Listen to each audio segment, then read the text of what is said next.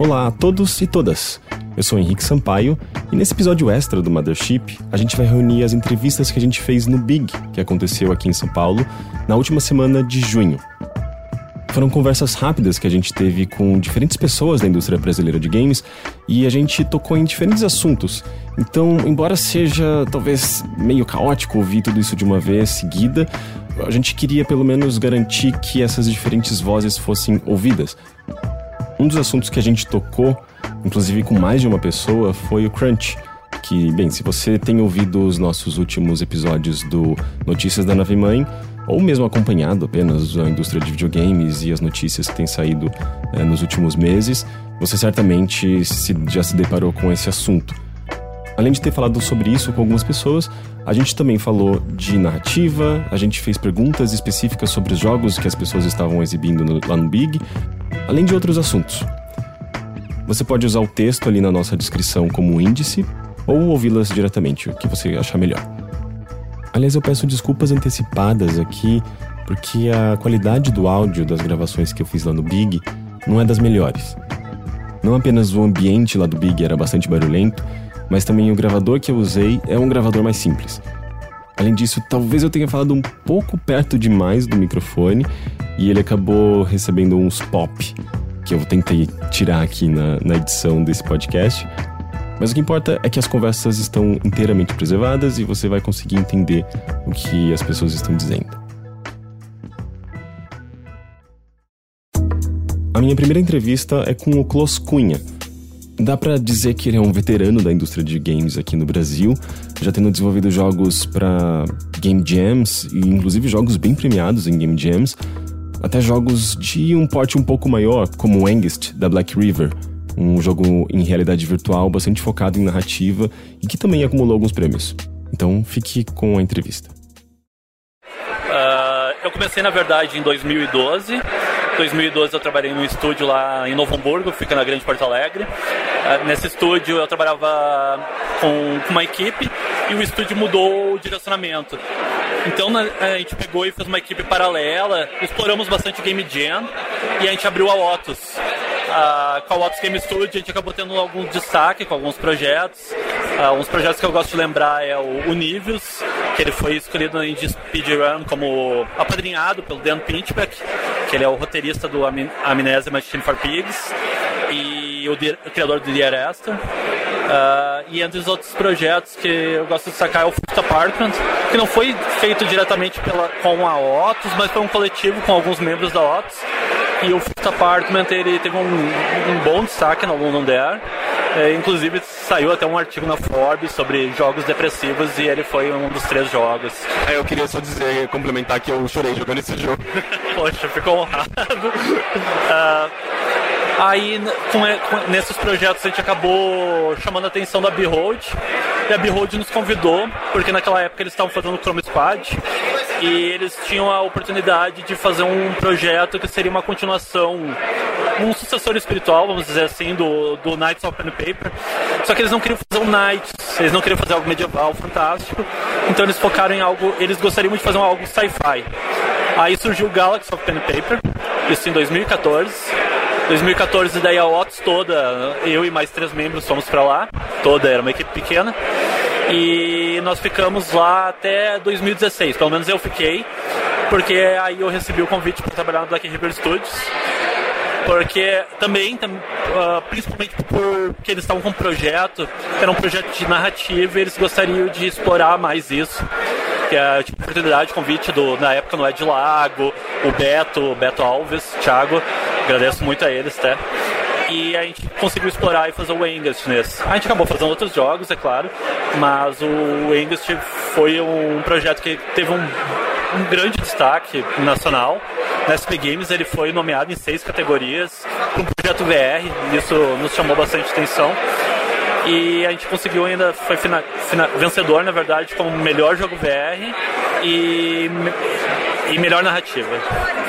Em 2018, daí a gente fez o 2018 o Dead Body Falls, que era um sucessor espiritual do Angst.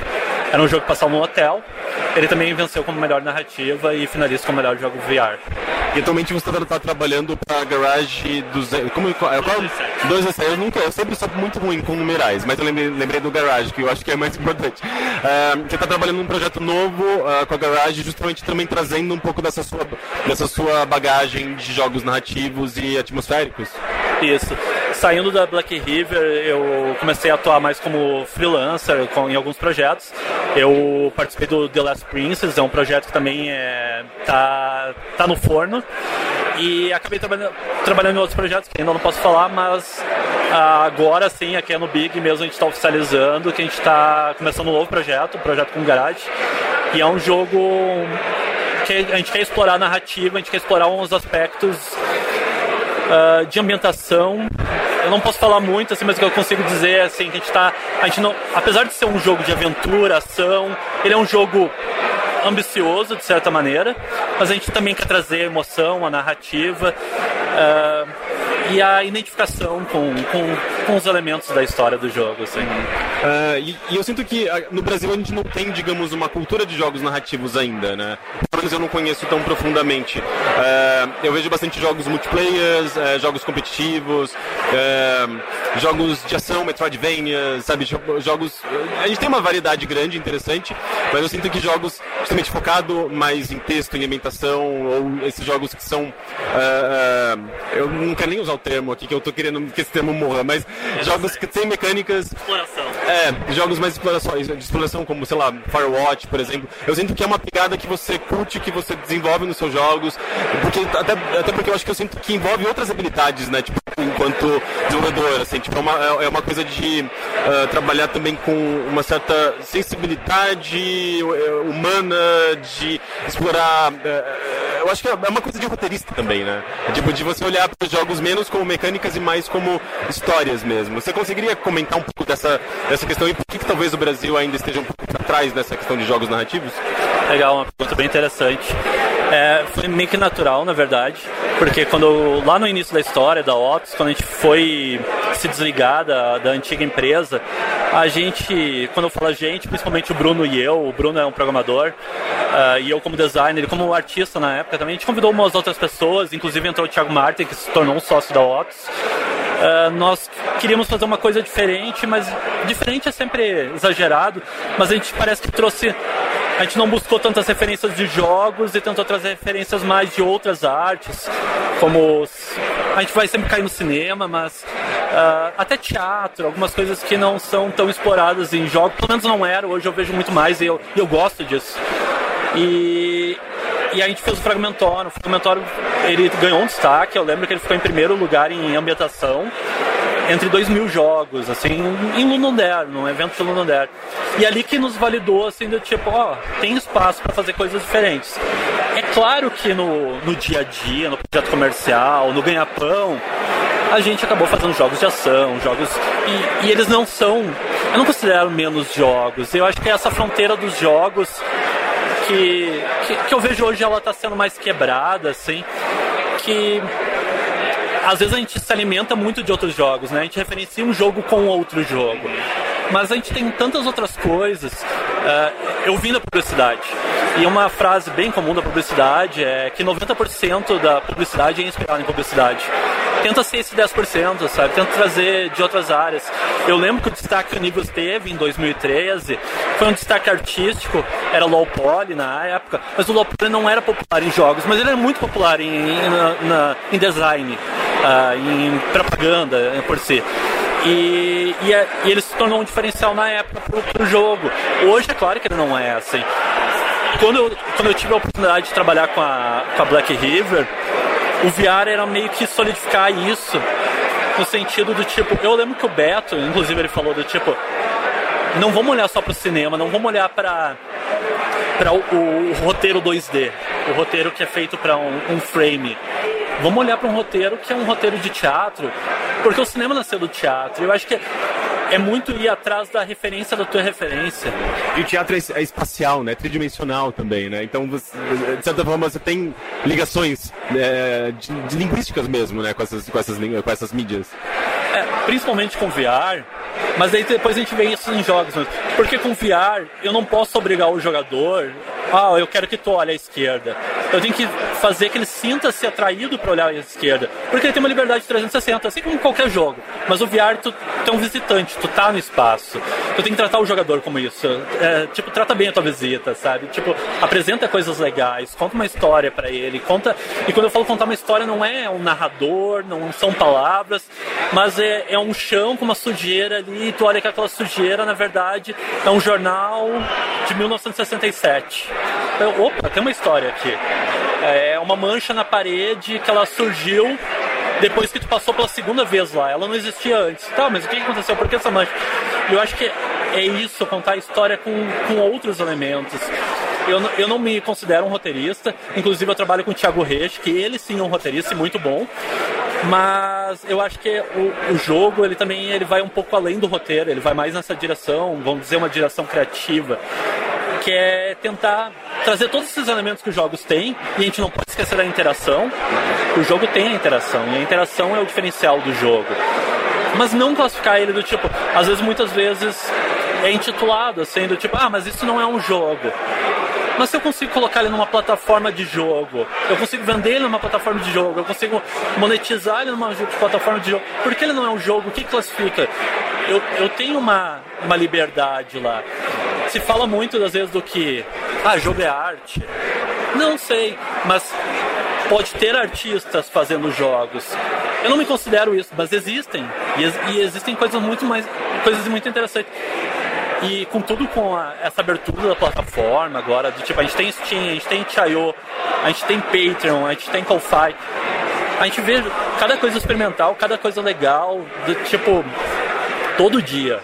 E é legal no Twitter, tu acaba seguindo essas pessoas, e daí tu vê que elas seguem outras pessoas, e tu vê que tu acaba saindo dos jogos. Eu acho que é isso, assim, porque se a gente pensar lá nos jogos dos anos 80, anos 70, eles não eram inspirados em jogos.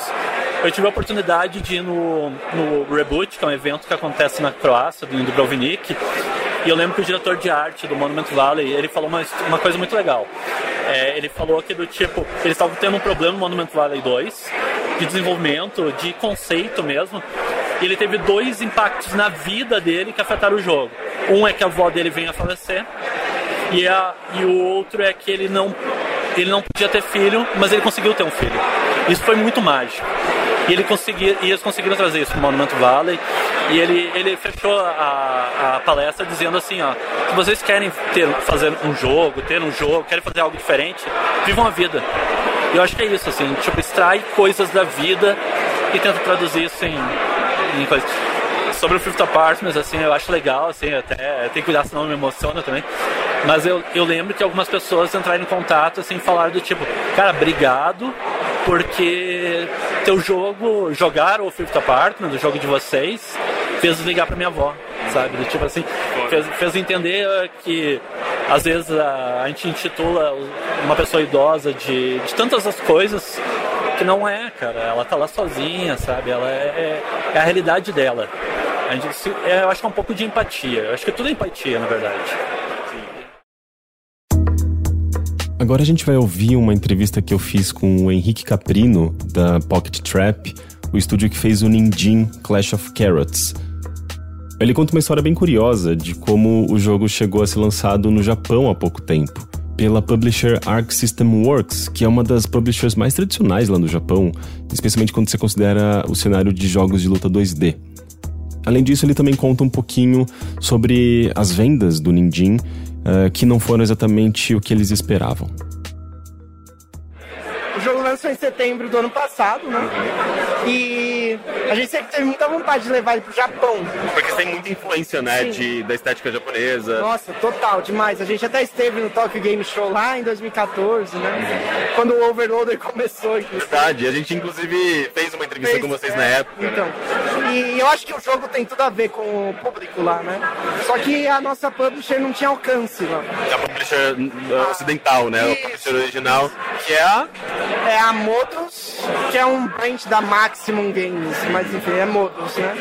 E Eu sempre cutucava eles, pô, a gente precisa lançar no Japão. Nem a Ásia inteira, eu focava no Japão, né? Mas eles falavam, a gente não tem marketing lá, etc. E ficou por isso mesmo, eu pensei, pô, já era, sabe? Porque eles têm os direitos de publicar no mundo inteiro. E aí, de repente, assim, num belo dia, digamos, eu não fui atrás, confesso, dos caras da Arc System em específico. Mas um dos funcionários lá da Arc System, um que trabalha na série Guilty Gear, PES Blue, nas séries de luta, que são as mais famosas dele, né? Jogou no Steam. E o Steam, eu nem sei se tem oficialmente lá no Japão também. Eu acho que ele jogou de uma forma clandestina, provavelmente. E curtiu pra caralho o jogo, assim. E aí ele entrou em contato com a nossa publisher. E aí ele falou, vocês têm interesse em publicar na Ásia e tal? E aí quando chegou na publisher, a publisher falou, até tem, mas tem que falar com o estúdio que fez, porque a gente não consegue implementar a localização, por exemplo. Aí eles falaram com a gente, se a gente se interessava, aí é óbvio. É algo que assim, a gente não faturou no processo, mas tipo, foi ótimo pra gente, porque, por exemplo, poder falar, né, que foi lançado no Japão, na Coreia, na China, que foi os lugares que eles publicaram, pela Arc System, que é um estúdio que tem certo nome, né, já vale a pena por si só, assim, todo o resto já é meio bônus, né? E vocês sabem como que o público reagiu, como foram as vendas, etc? Infelizmente, até o momento dessa conversa, não. Faz pouco tempo? Lançou em abril. Então, o jogo lançou em setembro do ano passado no mundo, né?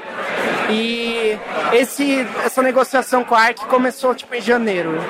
E aí lançou em abril. Teve um processo, né, de localização com eles. A gente teve que fazer uma fonte específica para kanji, para etc. Foi lançado para consoles e PC também? Foi lançado no Switch e no PS4 lá. Porque tipo o Xbox não é nada lá no Japão, né? Não vale a pena o trabalho para eles. E eu acho que tem alguma região, não sei se é Coreia ou China, que na época, acho que o Switch não tinha ainda, ou o PS4, um dos dois. E eu não sei se já lançou, mas enfim, eles têm os direitos para lançar nessas duas plataformas nesses países. O que eu sei é que teve um review na Famitsu, né, que é a revista super popular que a gente acompanhava daqui. E ele recebeu uma nota boa até. São 4 reviewers, eu acho. Foram 3 8s e um 7. Aí recebeu o carimbinho lá de Silver Award lá na... E aí foi super legal que eu tenho um contato bem pessoal com esse cara da Arc System, esse japonês. Fala inglês super bom, aliás, incrível. E ele falou assim, você quer a revista? Aí ele mandou a revista pra cá, assim, super legal. Então a gente vai moldurar e pôr lá no escritório. Pô, parabéns. É uma conquista, né? Tipo, e é uma conquista que veio meio inesperadamente, né? Eu acho que assim, a gente vai ter uma noção de números e real repercussão lá daqui 1-2 meses, quando a publisher mandar os reports, né? Mas... E em geral, assim, como que foi a recepção do Ninjin, o público, vendas? Você consegue comentar um pouco sobre isso? Foi abaixo do que a gente tinha de expectativa, né? Acho que assim, não podemos dizer que foi um sucesso, mas também não foi um fracasso absurdo. Foi algo assim, razoável, eu diria. Eu acho que assim, o Ninjin sempre foi um jogo, acho que eu comentei bastante no podcast aquela vez que a gente foi conversar. Ele sempre foi um jogo complicado de vender, né? Porque ele é legal, ele é divertido de jogar, mas ele é um jogo meio alienígena no sentido de, tipo, você entender o que tá rolando ali. Muita gente confunde ele com um jogo de celular. Mas a repercussão de quem jogou foi muito boa. Tipo, eu acho que o Ninjin tem uma taxa de conversão de, tipo, quem joga e faz fanart imensa, assim. Eu tenho uma pasta com mais de 100 fanarts do jogo. E o Ninjin, o principal é o coelho, né? Mas todo mundo ama a Kai, que é a personagem secundária. Tem 1 milhão de fanarts dela, e, enfim. Tá sendo positivo, mas não posso dizer que a gente tá vivendo das vendas dele. A gente tá já meio que página virada até com os próximos projetos. Até porque ele foi um jogo que leva muito tempo, né, de desenvolvimento, que é uns 4 anos. Por aí, acho que foi 4, 5 anos. Sim. E agora que você mencionou a página virada, vocês vocês não estão expondo nada aqui no Big nesse ano, mas vocês têm projetos novos que vocês estão trabalhando, que vocês podem anunciar? Que a gente pode anunciar nesse momento ainda não, mas temos 2 grandes projetos vindo aí, um que vai ser anunciado ainda esse ano e um outro que deve lançar lá para 2021, então ele ainda está meio cedo na produção, mas é promissor, é o que eu posso falar agora, infelizmente. Legal. E aqui no Big mesmo vocês estão, eu imagino, procurando publishers, trabalhando, fazendo essas reuniões de matchmaking, né? Vocês estão achando legal? Tipo, tá rolando... Como que tá nesse ano, por exemplo? Assim, tem bastante gente de fora, tem bastante publisher por aqui, é um ambiente legal para desenvolvedores encontrarem possíveis publishers, parceiros, etc? Eu acho que o Big ainda é um grande privilégio para desenvolvedores indie do Brasil, porque você vê, a maior parte dos países não tem esse tipo de evento onde traz tantas pessoas de fora e tal, mas se a gente colocar em comparação com os anteriores, eu senti que tem um pouquinho menos, assim, talvez eu não fale por todos os estúdios quando eu tô falando isso, mas pro nosso caso específico, que é um desenvolvedor que é mais voltado para console e tal, eu acho que tem um pouquinho menos do que já teve de pessoal de fora e tal, mas ainda assim é um evento muito relevante, eu acho que ajuda pra caramba qualquer pessoa que tá começando, especialmente. Agora a gente vai ouvir 2 opiniões bem interessantes sobre crunch. A gente fez essas perguntas para diferentes pessoas justamente para ver também qual que é a perspectiva dos desenvolvedores aqui no Brasil com relação a esse assunto. A primeira entrevista é com Maurício Longoni, o CEO da Kiris Games Studio, um dos maiores estúdios de games aqui do Brasil. Eles são responsáveis por jogos como Horizon Chase, por Ballistic e atualmente um jogo que tem feito bastante sucesso para celulares baseado no universo da Looney Tunes. É uma questão bem delicada, assim, porque é um balanço sempre muito difícil. Do ponto de vista da empresa, e falando obviamente sempre pela Kiris, não por todas as empresas, eu não acredito na cultura do crunch como algo criado e intencionalmente nocivo. Eu acho que o desenvolvimento de um game é um processo muito difícil, é um processo complexo. Eu sou a minha formação profissional começou com computação, né? Eu fui desenvolvedor, estudei ciência da computação, estudei economia, então eu vim desde o desenvolvimento até hoje a gestão do estúdio, né? E eu considero o desenvolvimento de games uma das áreas mais difíceis da computação, porque ela vai envolver UI e UX que todo aplicativo envolve, ela vai envolver inteligência artificial que alguns aplicativos têm, ela vai envolver som, ela vai envolver gráficos 3D e renderização 3D, 2D, física, input de usuário, relação do usuário com o aplicativo. Então ela é uma das áreas mais difíceis da computação. Ainda tem a divisão entre o que é cliente, o que é servidor, o que é um servidor de multiplayer, o que é um back-end. Então eu acho que por ser uma das áreas mais difíceis, ela também sofre muito com incertezas no planejamento, né? E acaba sendo não inevitável, eu acho que é um processo de aprendizado que a gente está passando, que empresas passaram, que a Kiris também passa, de entender como é que a gente cria esse balanço entre o jogo sair dentro do budget, dentro do prazo, e a empresa ser viável e conseguir manter o emprego de todo mundo para que aquelas pessoas consigam construir suas vidas a partir daquela empresa e, ao mesmo tempo, para atingir esse objetivo, não ter que, por um período de tempo, massacrar essas pessoas com trabalhos de longas horas e finais de semana. Então, assim, eu não acredito muito numa cultura de crunch, de que isso virou algo intencional nas empresas. Eu acho que é um desafio não ter o crunch e ter o jogo no budget, no prazo, que as empresas têm que aprender. Dentro da Kiris, a gente passou por crunches como toda empresa de games já passou. Há muito tempo que a gente não tem crunches no nível de virar noite, acho que essa etapa passou bastante. Operar um jogo live, como é o caso, enfim, de esses grandes jogos de PC free-to-play que a gente tem aí, shooters, eu prefiro não citar nenhuma empresa e nenhum jogo. São jogos live, né? São jogos como serviço. O usuário espera uma cadência de conteúdo que talvez não seja compatível com a capacidade de desenvolvimento. E às vezes, infelizmente, a capacidade de produção ela não é linear. Não adianta eu botar mais pessoas para produzir mais coisas linearmente, né? O meu retorno marginal começa a ficar negativo. Eu começo até a perder produtividade quanto mais gente eu coloco no time. Então é um desafio. Não acho tão preto no branco assim. Acho que do lado falando pela Aquiles, pelas empresas de games aqui no Brasil, imagino, todo mundo luta para que isso não aconteça. Na Aquiles a gente briga para que isso não aconteça. Todo o planejamento sempre da melhor forma possível para que não tenha crunch time. Às vezes acontece, inevitável, não é algo que a gente gosta, não é algo que a gente se orgulha, ou que nenhuma empresa se orgulha, eu imagino. Acho que não é algo, como eu falei, não acredito que é uma cultura que alguém se orgulhe.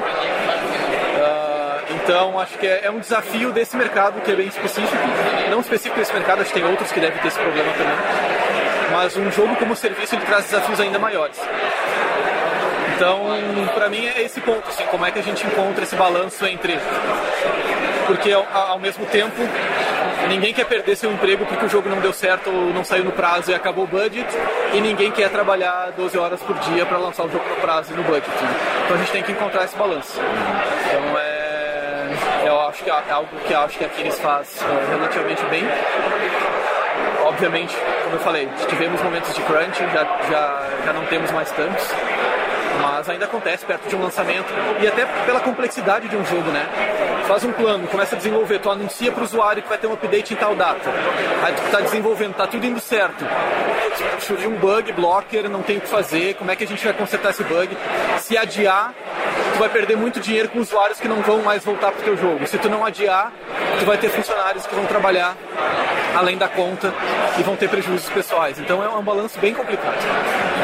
Não acho que é preto no branco, assim. Acho que é um balanço bem complicado e inevitavelmente é um tipo de software que está muito à mercê de problemas inesperados. Às vezes não é porque o programador é ruim, ou porque o produtor é ruim, ou porque alguém fez um trabalho mal feito ou não pensou direito. É porque na hora da junção, né, tu vai juntar o código com a animação, com o game design, com o balance, com o áudio, com o marketing. E, putz, isso aqui não funcionou como a gente queria, tem que ajustar. Ou tu mexe e a gente tem 3 pilares, né, para produzir um jogo, qualquer produção de um software, aplicativo. A gente sempre vai ter 3 pilares para trabalhar na produção: orçamento, recurso e tempo. Ou tu mexe no tempo, ou tu mexe no recurso, que é botar mais pessoas, ou tu mexe no orçamento, que é no orçamento, no caso, que é o botar mais pessoas, ou tu mexe no escopo, né? São os 3 pilares: escopo, tempo e recurso. Então, se a gente não consegue mexer no escopo, não consegue mexer no tempo, o recurso paga isso, ou com mais gente, ou com mais tempo trabalhado. Se a gente tem que mexer no tempo, o orçamento do projeto paga isso. Se a gente tem que mexer no escopo, o usuário vai pagar esse preço porque não vai ter o conteúdo que ele está esperando. Então é bem delicado. Do lado daqui, se eu posso falar com certeza, a gente sempre faz de tudo para que isso não aconteça. Não temos crunch times que a gente ouve na indústria aí, né? Funcionário que vai para a empresa e dorme uma semana na empresa, não sai. Isso não acontece com aqueles. Tem sim alguns momentos de hora extra perto de um lançamento, isso acontece, mas sempre, enfim, pagamento, CLT, tudo sempre certinho. A gente valoriza muito a vida pessoal dos nossos funcionários, mas é um balanço bem delicado. Eu não coloco minha mão no fogo por nenhum dos lados nesse caso. Já a segunda entrevista sobre esse tema é com o Marcos Venturelli, que é desenvolvedor independente e tem em seu currículo jogos como Chrome Squad, Dungeon Land e Relic Hunter Zero. Cara, o crunch é uma coisa que eu conheço bastante de perto. Quando a gente fez Dungeon Land foi basicamente inteiro crunch. Acho que por mais ou menos 3 anos, a gente fez 60 horas semanais.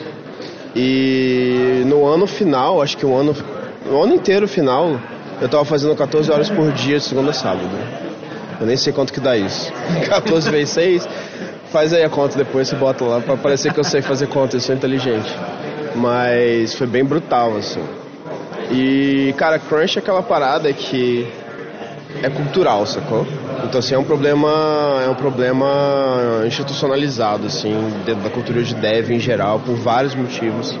Claro que tem um push de 2 direções, né? Tem um lado, assim, dos donos de estúdio, da galera dos executivos e tal, de explorar mesmo, principalmente tanto jovem, né, e naive, assim.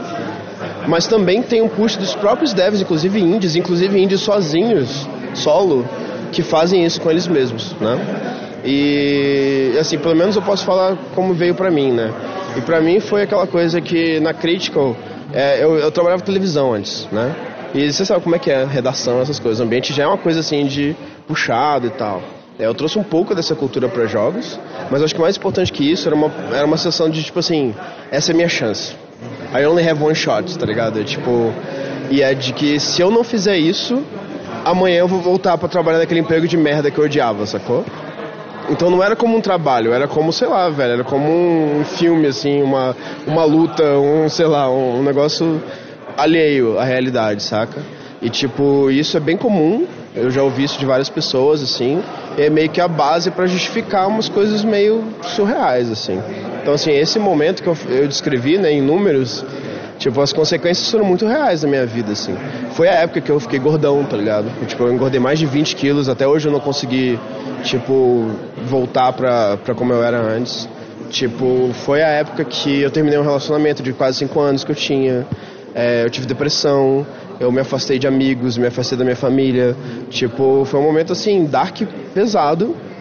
E eu achando que, né, com medo de ser infeliz, porque se der errado, eu já trouxe logo a infelicidade pro presente, né? Eu já fui me fuder logo no presente. Tudo desmorona ao redor e você nem percebe porque o foco é... O foco é terminar aquela parada que é a única coisa que importa, sacou? Essa obsessão, eu acho que leva muita gente pra isso.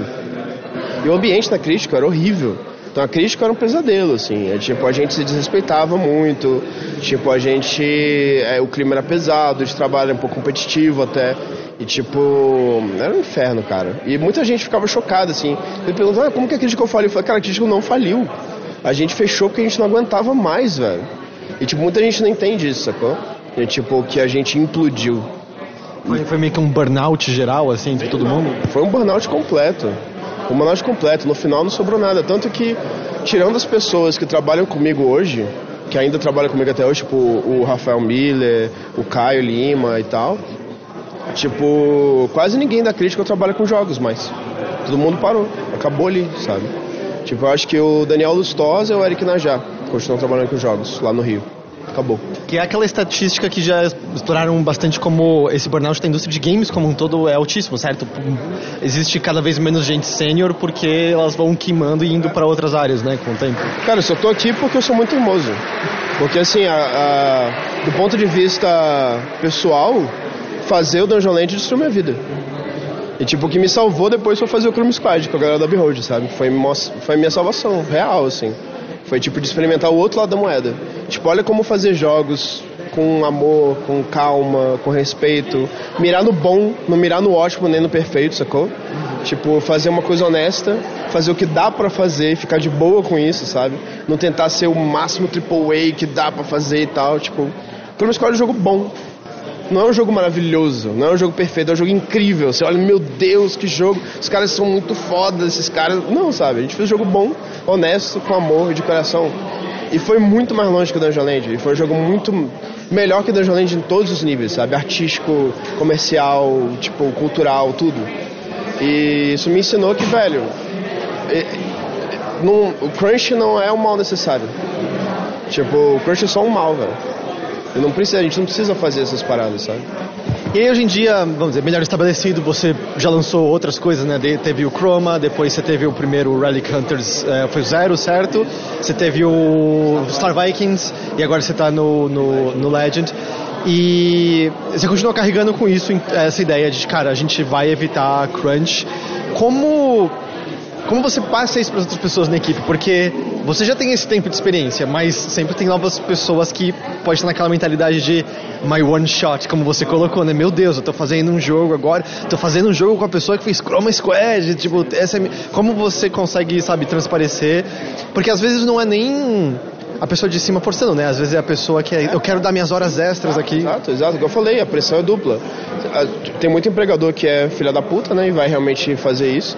Mas tem muita pressão das pessoas. E assim, não é transparecer, não. É realmente ativamente falar com as pessoas. Falar, olha, aqui a gente não cruncha, explicar e falar, cara, você perde produtividade. Então, assim, quando a gente tem gente que tá virando noite, tá fazendo coisa, a gente fala, velho, para.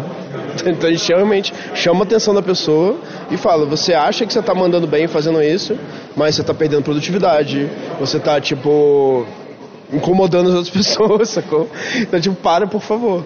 E é assim que a gente mantém sob controle. É meio... Tem que ser um trabalho das posições mais sênior, a administração observar se isso está acontecendo ali. Com certeza, é cultura, né? Então, assim, cultura é muito do que a gente acha que é bom, a gente fala parabéns, e o que a gente acha que é ruim, a gente fala não, sabe, né? É assim que a gente faz cultura. Então, claro que tem que partir da liderança, né? Porque senão não tem jeito. E também a gente contrata com essa cabeça, né? Então a gente busca pessoas, antes de mais nada, a gente não contrata profissionais, a gente contrata seres humanos. A gente contrata a pessoa completa, sacou? Então, tipo, a gente se preocupa se a pessoa tá bem. Porque, tipo, como eu falei, né? Eu aprendi isso no Chroma. Se todo mundo tá feliz, se todo mundo tá bem, se todo mundo se sente amado, todo mundo se sente valorizado, se todo mundo acha que o jogo tem valor intrínseco e não só que ele precisa ter essa feature e aquela outra coisa, senão não é um nada o que eu tô fazendo, sabe? Tipo, se essas coisas são verdade, o jogo vai ser bom. E, tipo, então a gente foca nisso, mais do que no produto. E o produto é a consequência, sacou? A gente viu exemplos recentes, até a própria Nintendo, surpreendentemente, dizendo, por exemplo, quando ela falou do adiamento do Animal Crossing para ano que vem, dizendo muito diretamente, porque a gente não queria interferir com o equilíbrio de vida e trabalho, e parece que meio falando com a comunidade diretamente no rally que vocês formaram, né? Uma comunidade que eu imagino que a ideia até que vai caminhar com vocês pro Legends. Vocês sentem que essa comunicação direto com a comunidade funciona? As pessoas entendem quando os desenvolvedores são pessoas, somos seres humanos, a gente precisa desse tempo extra, a gente precisa disso aqui extra. Esse tipo de comunicação funciona, e você acha que ela consegue às vezes tapar, vamos dizer, isso que parece ser visto às vezes como uma falta de o jogo vai precisar de um pouco mais de tempo porque a gente não pode se destruir no processo? Com certeza. Eu acho que vem muito da cultura de crunch também vem de uma falsa ideia como consumidor de como jogos são feitos. Então você vê um Red Dead assim, parece que tem uma máquina mágica de imprimir um jogo fantástico, sacou? Muito detalhado e muito incrível, cheio de coisas, sabe? Quando na verdade tem milhões, bilhões de homem-hora naquele negócio, sabe? E tipo, eu acho que, pelo menos no Relic, a gente abre muito o processo, a gente mostra muito, assim, os problemas também, além da... A gente não mostra só o que deu certo, a gente também mostra o que deu errado, a gente fala das dificuldades, não só das vitórias, sabe? E tipo, pelo menos na nossa comunidadezinha tem o quê? 2.000 pessoas, né? Mas, pelo menos nessa comunidade, a gente vê que tem um impacto, sacou? Que as pessoas entendem. Tipo, cara, realmente fazer jogo não é fácil, essas coisas não são de graça, sacou?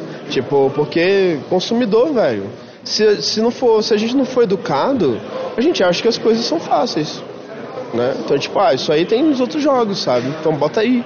Tipo, bota online multiplayer, não sei o que, sabe? Tipo, e a gente fala sobre essas coisas e explica, olha, isso aqui é fácil, olha, isso aqui é difícil pra caramba, olha, isso aqui a gente achou que ia ser fácil, mas a gente descobriu que deu merda, e a gente ou não vai fazer mais, ou vai demorar 10 vezes mais pra fazer do que a gente achou. E a gente vai conversando, e essas coisas são naturais. E eu acho que o mais importante é isso, de tipo assim, estar feliz com o caminho. Eu acho que isso é o mais importante pra todo mundo. Inclusive para esses jogos como o nosso, que são tipo Early Access, comunidade e tal, eu acho que tipo, a jornada tem que ser valiosa, sabe? Se você só tá assim, tipo, não, tudo é lixo, até eu conseguir fazer tal coisa que seja melhor que o GTA, que não sei o que. Fala, tipo, isso não vai levar a nada, eu acho, sabe? Pelo menos pra mim não levou. E atualmente no Legend, o equilíbrio trabalho e vida, sente que tem funcionado para todo mundo no estúdio? Essas coisas têm dado certo por lá? Eu acredito que sim, A gente tem, assim, a gente usa overtime como ferramenta, que acho que é como deveria ser usado. Então, por exemplo, a gente vai fazer, vamos fazer uma build para E3 agora, né? Que é a mesma que a gente trouxe aqui pro Big. Então, como é que a gente faz? A gente fala, galera, vamos fazer? Primeiro, né? A gente pergunta todo mundo. Se todo mundo tá à vontade. Não, vamos fazer. Beleza. Então, a gente vai fazer um overtime, vai trabalhar um pouco a mais. Então, tem um objetivo claro. Então, tipo, olha, vai acabar tal dia, a gente vai tentar botar o máximo de coisas que der. Se der pra botar isso, deu. Se não deu, não sei o que, blá, blá, blá. E aí, quando acabar, a gente tem uma semana de folga. Então, a gente sempre faz isso. Então, tipo, tu dá um overtime de uma semana, depois tem uma semana de folga. Pra gente poder dar aquele gás para entregar alguma coisa específica que tenha um hard date, né? Na melhor forma que der. e acabou, depois descansa e volta. Porque você manter isso, tipo assim, overtime contínuo, já tem um monte de estudo, velho, que aponta isso. Que overtime contínuo, você perde produtividade. As pessoas vão ficando menos eficientes, sacou? E tipo, eu acho que na Rogue a gente tem um foco muito grande em eficiência. E, tipo assim, cara, trabalhe 1 hora por dia se você quiser. Se você conseguir completar o que a gente precisa, gênio, você é foda, sacou? Então, tipo, e o formato remoto eu acho que ajuda, né? Tipo, a gente não é gerente de cadeira. Então você não precisa chegar às 9 horas da manhã e ir embora às 6 horas da tarde, sacou? Tipo assim, você trabalha o que você quiser. Se você conseguir terminar as paradas, velho, parabéns, curte a vida, velho. E isso é muito positivo. E eu não sei se isso vocês teriam como dizer, mas você sente que na cena de desenvolvimento brasileira, que aí no caso, né, são muito mais estúdios indies do que estúdios grandes, a cultura de crunch é prevalente ou aqui é um pouco diferente do que você já viu em outros lugares lá fora? Com certeza é. Acho que a galera, principalmente estúdio novo, cruncha muito. E eu acho que eles cruncham por causa da mesma sensação que eu tinha. Eu acho que o nível tão tóxico quanto chegou a ser na Critical, eu acho que eu não vi ainda. Acho que a Critical ainda tá no topo do leaderboard, assim, do tóxico. Mas eu vejo bastante. Hoje eu ando menos, né? O Viajurelli já aposentou, mas até 2016, mais ou menos, eu passava o ano viajando e vendo os estúdios de perto e conversando com a galera pra estar com o dedo no pulso da comunidade, assim, vendo o que tá rolando. E a galera cruncha muito. E normalmente por esses mesmos motivos, assim, de ser primeiro jogo, ou primeiros projetos, ou primeiro grande projeto autoral, e a pessoa achar que I only have one shot, sabe? Tipo, se mata fazendo a parada e na verdade estraga o que queria ter feito. Assim. Você sente que isso que leva a tantos projetos que começam e não são terminados nunca, sabe? De tipo, a gente trabalhou, tá aqui esse negócio, falta terminar, e aí parece que tantos jogos que morrem na praia dessa maneira não são terminados. Com certeza, as pessoas se frustram, né? Porque realmente é muito frustrante o processo de fazer jogo. Tem uma parada que eu chamo de o V do desenvolvimento, que é tipo todo projeto de jogo. Você começa aqui no topozinho do V, que é tipo, nossa, tudo tá maneiro, tá, esse é o melhor jogo já feito. Aí tem o ponto mais baixo, assim, que tipo, velho, por que a gente teve essa ideia, sabe? Isso aqui é um lixo, a gente é uma farsa, tudo vai dar errado, nada vale a pena. E aí eventualmente você sobe de novo até você conseguir terminar o bagulho, sacou? E eu acho que se você cruncha muito nessa primeira perna do V, velho, você não tem energia pra enfrentar a subida de volta. Cara, eu acho que era isso. Acho que só pra finalizar, você já tem estimativa? Eu sei que tem uma build pra lidar com a comunidade, né, pra apoiadores do Legends, mas tipo, tem previsão já de quando essa build sai pra mais pessoas ou quando o jogo começa a aparecer na mão de mais pessoas? Certo, é um jogo muito ambicioso, né? Então ele vai, a gente diz que é um passo de cada vez. Então o passo atual é esse. Quem quiser apoiar a gente, quem gosta do que a gente está caminhando para construir e tal, e quiser participar, tem o nosso Founders, você pode ir no nosso site, você joga o jogo Alpha agora. Mas a nossa próxima grande etapa aí, que vai abrir para mais pessoas, vai ser o lançamento na Steam. A gente tem um lançamento na Steam estimado aí para primeiro quadrimestre de 2020, né? Primeiro quarter de 2020. Agora vocês vão ouvir uma entrevista que eu fiz com o André Afonso. Ele é um game designer manauara que está desenvolvendo um jogo chamado Juno. O jogo dele é baseado nas suas próprias vivências e também toca em temas como ansiedade e depressão. Eu sou o André, a gente é de Manaus, né? E aí a gente começou a fazer esse projeto do Juno para um curso que a gente faz, né? E a gente pegou umas referências com o Flores, que foi um jogo que eu joguei e eu amei muito, e que ele fala sobre relacionamentos, e a gente ficou muito pilhado de tipo, cara, a gente consegue passar várias histórias e criar empatia com personagens, então a gente consegue falar sobre muita coisa com isso, e foi quando surgiu o Juno. Ele basicamente teve muita inspiração em vivências minhas, tanto é que o lance do diário é que quando eu fazia terapia, eu tinha não era um diário, mas era um caderno onde eu falava como era meu dia e fazia anotações, desenhos e tudo mais. E o Juno, ele surgiu basicamente assim. Então, ele aborda pessoas que... aborda um personagem que ele é negro, gay, tem problemas com ansiedade, ele mora sozinho e ele busca criar empatia, né? Mostrar como que é a vida de alguém que tem ansiedade, como que você pode contornar isso, como você pode ajudar um amigo que tem o mesmo problema. E a gente fala muito sobre o universo em expansão, e o Juno é muito universo em expansão, porque é uma história que agora é sobre alguém que tem ansiedade, mas que a gente pode abordar depressão, a gente pode abordar homofobia, racismo. Então, são várias histórias que a gente pode englobar, criar um grande universo, contar histórias de outros personagens dentro disso, e ele sempre ir fluindo. Agora a gente está com essa pequena parte, né? A gente dividiu ele em 3 etapas, ele indo até o trabalho, no trabalho e na faculdade, e voltando para casa. E a gente está pegando bastante feedback aqui com o Big. A gente conseguiu ideias muito legais, sensacionais, de como a gente pode melhorar ele. Então a gente quer polir ele ao máximo para que essa primeira parte tenha inúmeras mecânicas, tenha mais ideias, passe mais sensações, e depois disso a gente começar a construir a segunda parte, né? Que é a partir dele indo pro trabalho. Bom, a gente está com ele em test fly, mas ainda ele não está disponível para download. A gente tem uma página no Facebook na qual hoje a gente conversou bastante com a galera para ficar de olho, porque a gente vai pegar os feedbacks, analisar, ver o que a gente vai poder comprimir daquilo e criar tudo em cima e lançar a versão de demo, né? Essa primeira versão, que é o primeiro capítulo.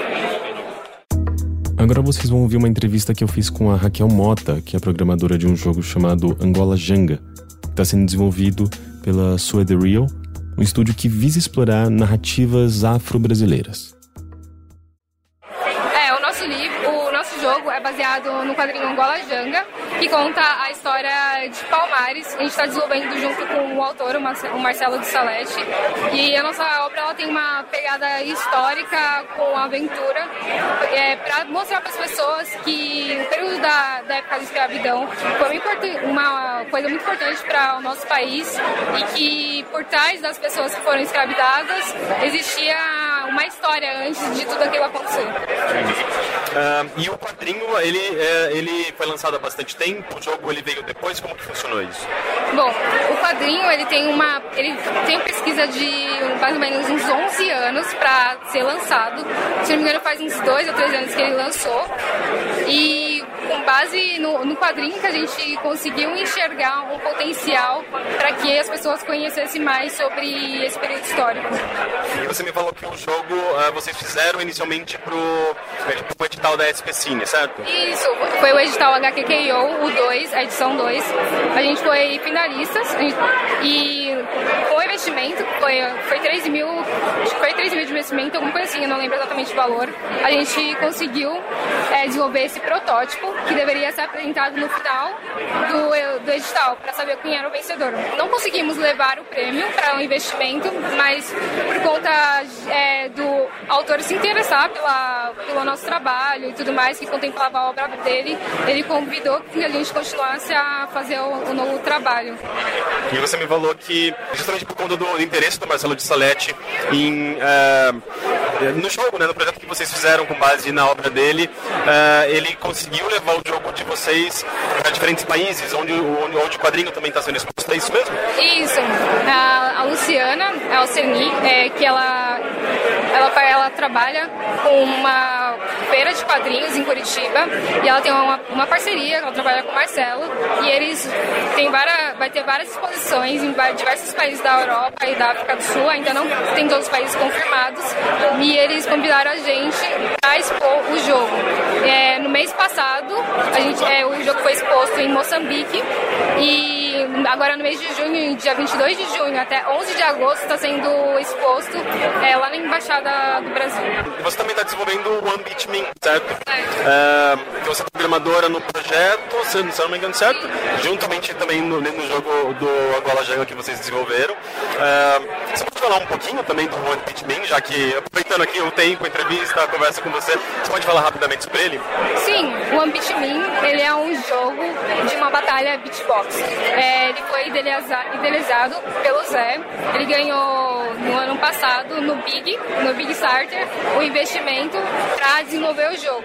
Até então a gente está ainda desenvolvendo a demo em paralelo com o Angola Janga. A nossa equipe é pequena, mas a gente está conseguindo fazer isso. E quando a gente vai provavelmente lançar a demo do One Punch Man no final do ano. Ele não tem nenhuma data certa.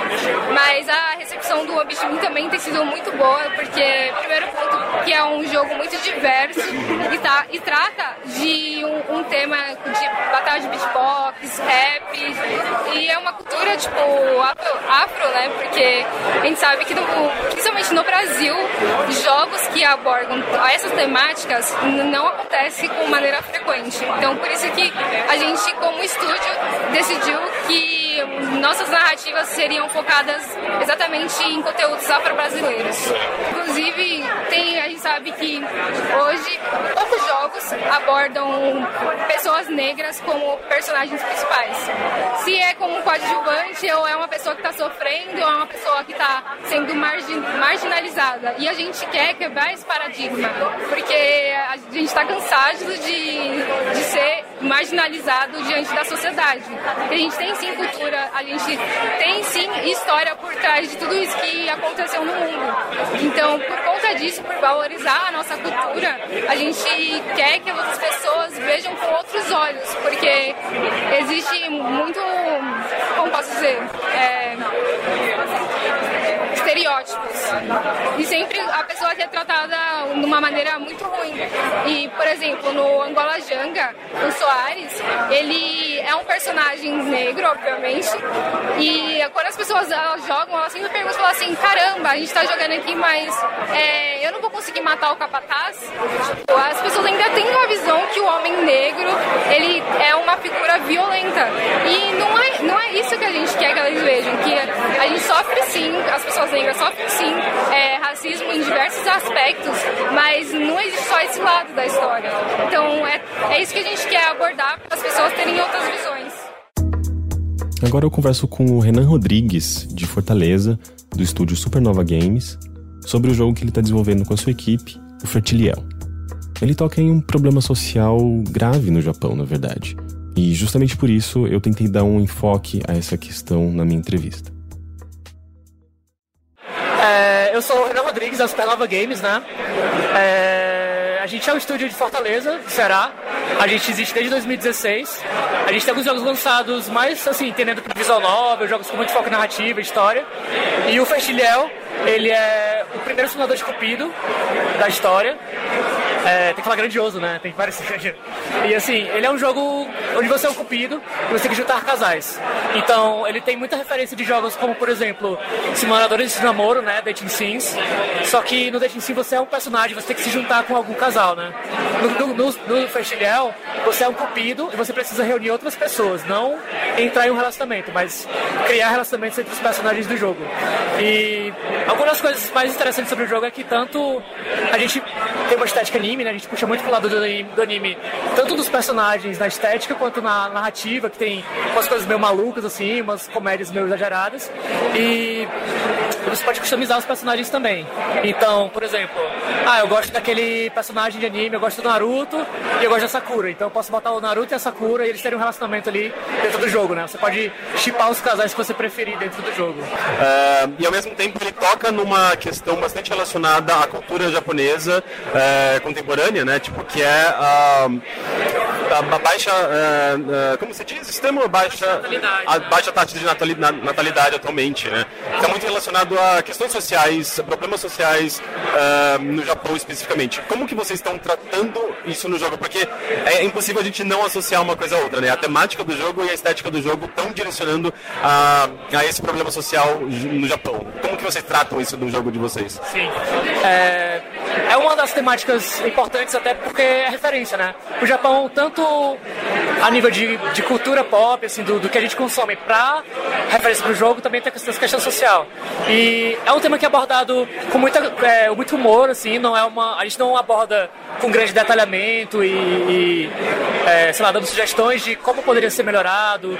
É mais um elemento de narrativa, que é abordado com humor no jogo, mas a gente tem outras questões sociais que a gente trata do jogo, como depressão, relacionamento dos jovens com seus primeiros empregos, né, trabalho, amizade, temas que pra nossa...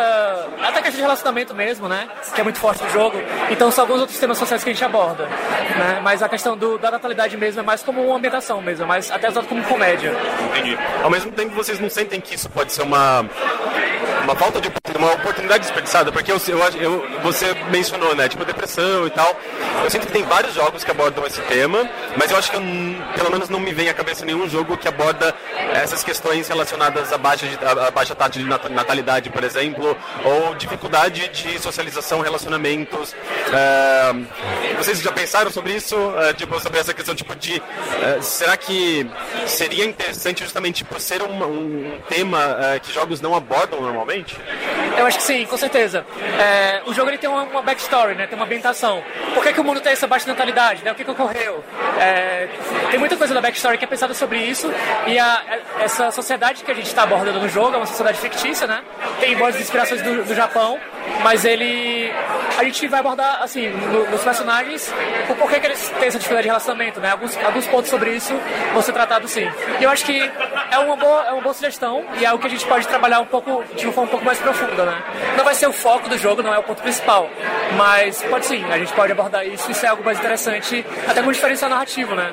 Que, como você falou, alguns outros temas já são mais abordados, então isso pode ser algo novo a ser abordado no jogo. E você me falou, antes da gente começar a gravar aqui, que vocês fizeram meio que um crunch para desenvolver o jogo rapidamente, para apresentar aqui pro Big. Então eu não sei exatamente qual que é a relação de vocês com crunch, quanto tempo vocês já passaram trabalhando dentro desse modelo, né? Tipo de deixando de lado um pouco a vida pessoal para desenvolver um jogo e se dedicar a finalizar um jogo, sabe? Tipo, que eu sei que é um processo muito desgastante e a indústria de games está questionando muito esse tipo de atitude, né? Será que compensa sacrificar a vida pessoal dos desenvolvedores, das pessoas que estão trabalhando no jogo por conta desse produto, né? E obviamente, vocês são uma empresa independente, isso é um problema muito menor para vocês, eu imagino, né? Mas como que vocês veem essa questão do crunch que está sendo bastante discutida e se vocês acham que dentro do modelo de desenvolvimento no Brasil essa discussão é válida? Com certeza. Eu acho que a questão do crunch, ela é cultural, né? Ela é com certeza cultural e, tipo, depende muito do perfil da empresa. Muitos estúdios independentes, especialmente os menores, eu acho que eles acabam tendo uma carga muito grande, porque, por exemplo, a Supernova a gente é 2 pessoas desenvolvendo. O Renan, né? Eu sou o programador, game designer, produtor do jogo. O meu sócio Luan, que tá aqui, ele faz a parte de sonora, as músicas e o roteiro. Então, cada pessoa acaba acumulando muitas funções.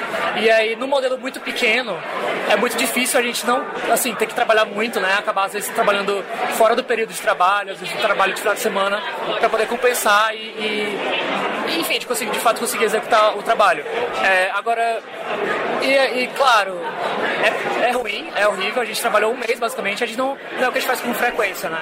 Mas quando tem um evento, uma oportunidade muito grande, e como a gente estava com o jogo ainda muito inicial, a gente teve que dar um gás nesse momento pra chegar com essa versão que você jogou, né? E, tipo, espero que tenha gostado e que, enfim, não seria possível de outra maneira nesse momento.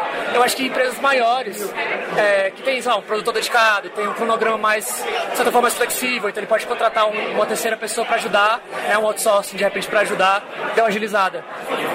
Eu acho que quanto mais recursos a empresa tem, quanto mais possibilidades ela tem, existem maneiras de contornar melhor o crunch. Mas claro, definitivamente não defendo o crunch, foi péssimo, mas eu tô feliz de pelo menos chegar aqui com um produto bacana. E eventos, a gente tem pouco dinheiro, a gente não consegue ir pra todos os eventos. A gente veio de Fortaleza, então foi mais de 5 mil reais pra vir pra cá e tá expondo. Então é uma oportunidade que, por mais que seja desgastante, a gente teve que abraçar com os dentes. Essas foram as entrevistas que a gente fez no Big. Se você quiser saber mais também sobre as nossas opiniões, sobre impressões que a gente teve dos jogos que estavam disponíveis lá na feira, a gente comenta mais na edição também dessa semana do Mothership. E para outros conteúdos sobre a indústria de games, você pode acessar o overloader.com.br.